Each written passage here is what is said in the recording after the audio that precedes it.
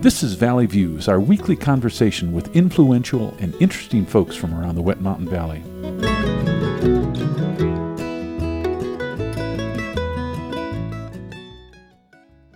Today on Valley Views, we're visiting with Tom Rush for part 2 of the interview with this folk music icon in town for a concert. Tom, welcome back to the program. Thanks so much. It's great for you to stick around. Let's talk a bit about your newest album, 2018. It's called Voices, and as I mentioned earlier, Roger and Paul, DJs here at the station, report that it's great. I just got a copy last night and look forward to it. Most of these are your tunes, as you mentioned last time. How do you view this album? I think it's a bit of a departure. I went down to make the previous album, which is called What I Know. I went to Nashville for the first time. Okay. And worked with Jim Rooney, who was an old friend of mine from the Club 47 days in Cambridge. And I should have been doing this all along. I realized, because these players are so good and they work together so well, and just they have this telepathy, this Nashville telepathy that's really exciting. And Jim Rooney is a perfect producer for me because he will not tolerate fussing and fiddling and picking and I tend to want to pick and fuss and, well, that note sounded a little, I don't know about that note. And he's, no, it felt good, we're done. On to the next. So, Tom, you've had some long hiatuses in your recording career. What moved you away from doing that, and then what brought you back? Well, the last album I made for a major label was Ladies Love Outlaws for Columbia. And it was actually there was a bit of a push and pull there. I wanted to leave Columbia. Mm-hmm.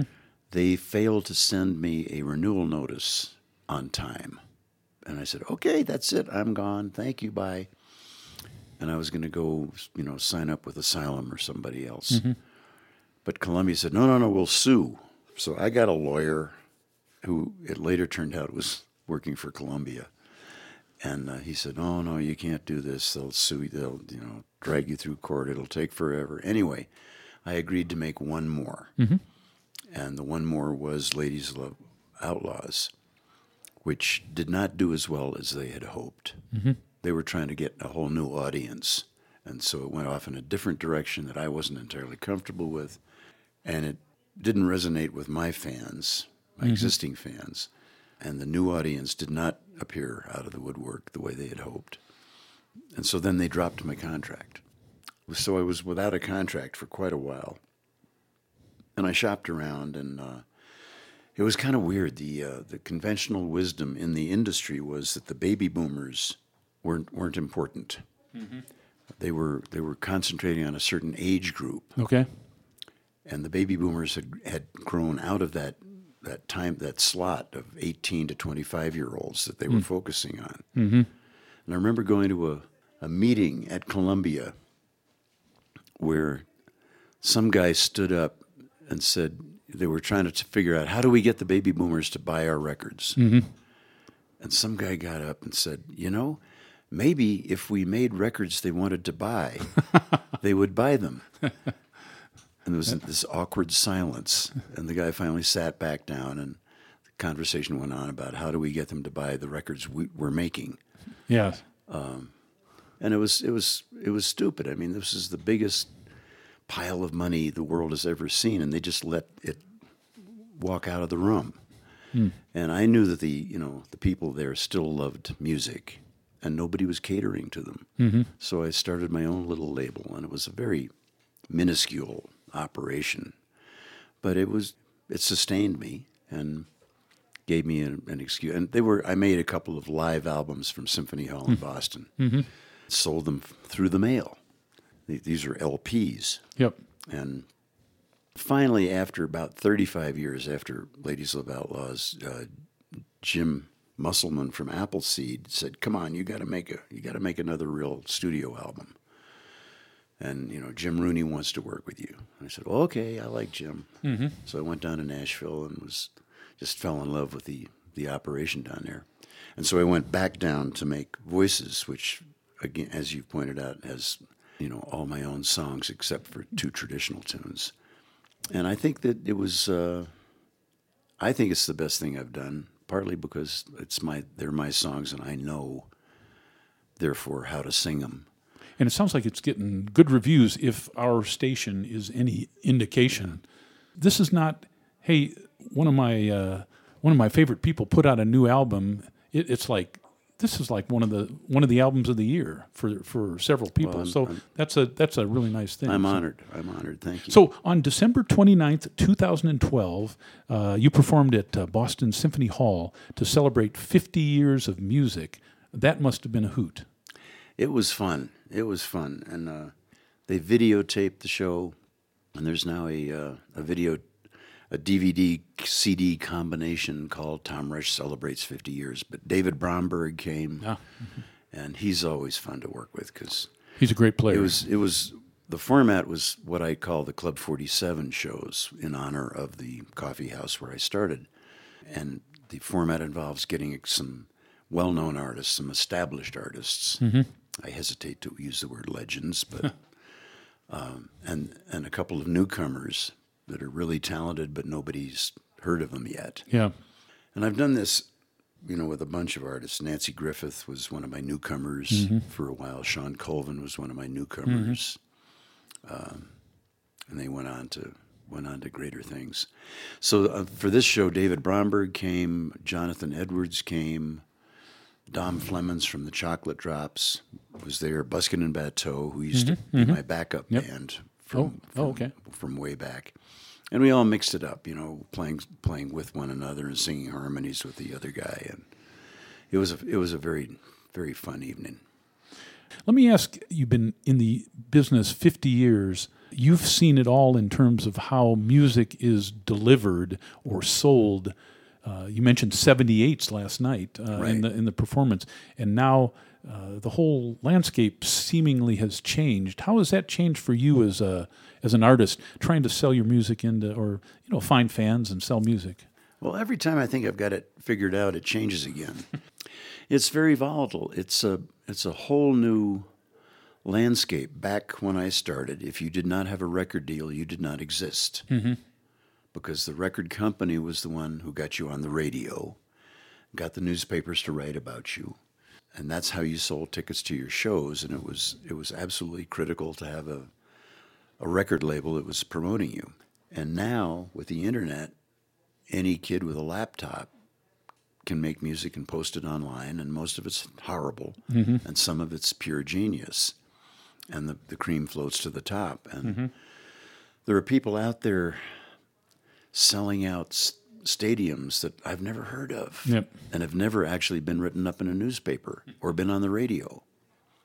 It's totally different than it was in the 60s and the 70s. So the question is, how do you get a leg up? I've got a guy working with me named Matt Nakoa, who joins you occasionally on stage. He'll be joining me for the rest of this tour. He couldn't make the first few shows on the tour because he had work of his own, which is because I've been promoting him. But and I'm going to do myself out of a monstrously talented accompanist. But he's a genius guitar player, pianist, sings like an angel. He's good looking. I hate him. But he's getting him up and running is a big job. He looks like he's 18, but he's in his early 30s, and I don't know how you launch a talent like that today. He should be playing stadiums. It's such a totally different world that I have a hard time. If I was trying to do that, I don't know how I'd figure it out. I suspect if I was 50 years younger, the technology would fall into place. So. Well, I'm just dipping my toe in the social media waters and trying to figure out what Instagram is and stuff like that. But that's where my crowd, I think, the baby boomers are still on Facebook, but everybody else has moved along. Well, judging from the crowd last night, you're not suffering too much. You're able to draw in the crowds. As we close in, a couple more questions. If you were able to assemble through the magic of imagination and radio a few musicians, living or dead, to have lunch with, kind of who would be on your short list? Oh, let me see. I think Leo Kottke, because he's a friend. He's He's a great player, too. he's a lot of, but he's also a very funny guy. Yes. And Okay. I just talked to him on the phone. He said, I wanted to know if he would like to come and be a part of one of my Club 47 concerts. And he said, Club 47, I went to see you at the Club 47. I couldn't get in. But you walked by wearing flip-flops. I didn't know a guitar player could wear flip-flops. He's a very funny guy. Who else? I don't know. Some of my idols, Elvis early on, or the Everly Brothers. I have a feeling they might be rather dull lunch mates, actually. Yeah. So I'm not sure who would be on that list. All right. I've got two CDs here, Voices, your recent one, and a compilation called No Regrets, which is a greatest hits. Obviously the photos of you, it's the same person, but it's quite a few years apart. If you could get together, if the old Tom Rush could get together with the young Tom Rush, back when the young Tom Rush was maybe 20, what advice would you have for your younger you? I think I would say write more songs. Stop partying so much, and take care of the creative end of things. Okay. And that would probably be it. And don't hire that manager. That's great. That tells me that you're pretty happy with the way things have played out. And you look very happy now. You're very content. Am I reading you right? I'm professionally happy. There's been some ups and downs in the personal realm, but yeah, I'm happy with the stuff I'm creating, and looking forward to the next 50 years. Great. As we are as fans. How about closing us out with a song? Would you do that? I can do that. What comes to mind? Oh, let me think that over for That's a minute. good. Let's take a break right here, and we'll get you back up with the guitar and close out with Tom Rush playing and singing.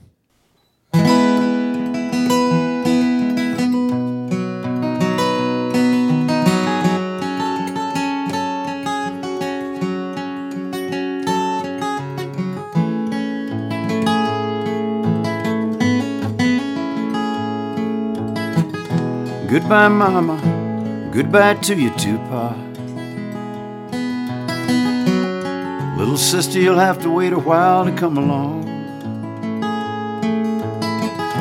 Goodbye to this house and all its memories.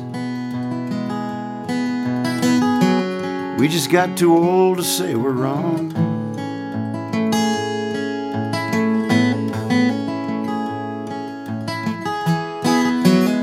I've got to make one last trip to my bedroom. I guess I'll have to leave some stuff behind. It's funny how the same old crooked pictures, they just don't seem the same to me tonight.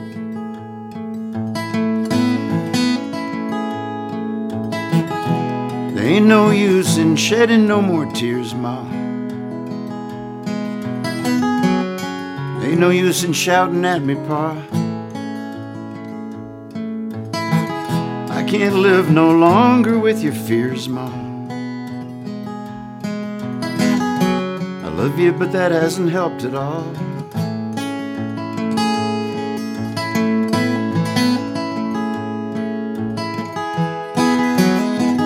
Each of us must do the things that matter,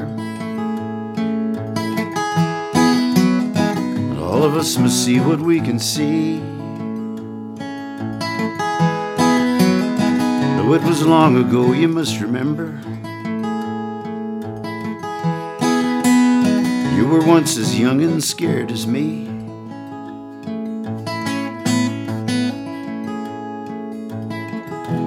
I don't know how hard it is yet, Mama,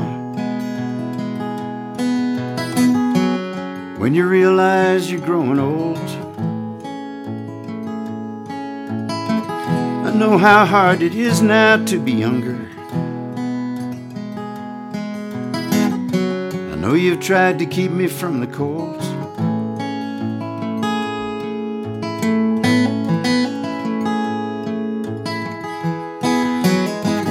Thanks for all you've done. It may sound hollow, but thank you for the good times that we've known.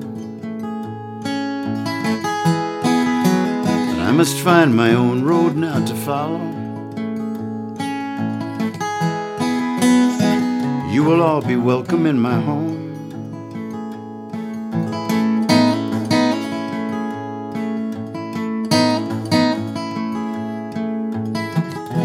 I've got my suitcase, I must go now. I don't mind about the things you said. I'm sorry, Ma, I don't know where I'm going. Remember, little sister, look ahead.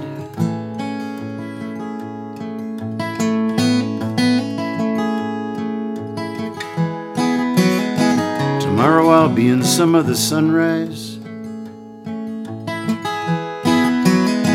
Maybe I'll have someone at my side. Mama, give your love back to your husband. And Father, you have taught me well. Goodbye.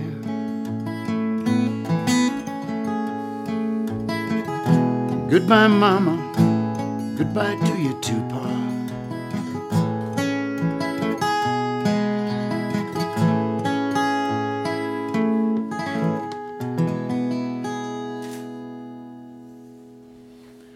Oh, that's beautiful.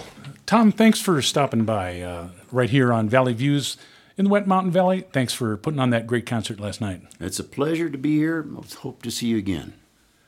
We look forward to it. My name's Gary. We'll see you next time on Valley Views. You've been listening to Valley Views on KLZR 91.7 FM. Valley Views airs Tuesdays and Thursdays at 7 a.m. and 4 p.m. and again on Saturday morning at 10 a.m. Send your ideas and comments to comments@klzr.org. Valley Views is produced by the volunteers of KLZR 91.7 FM. I'm walking on a rainbow with my feet on solid ground.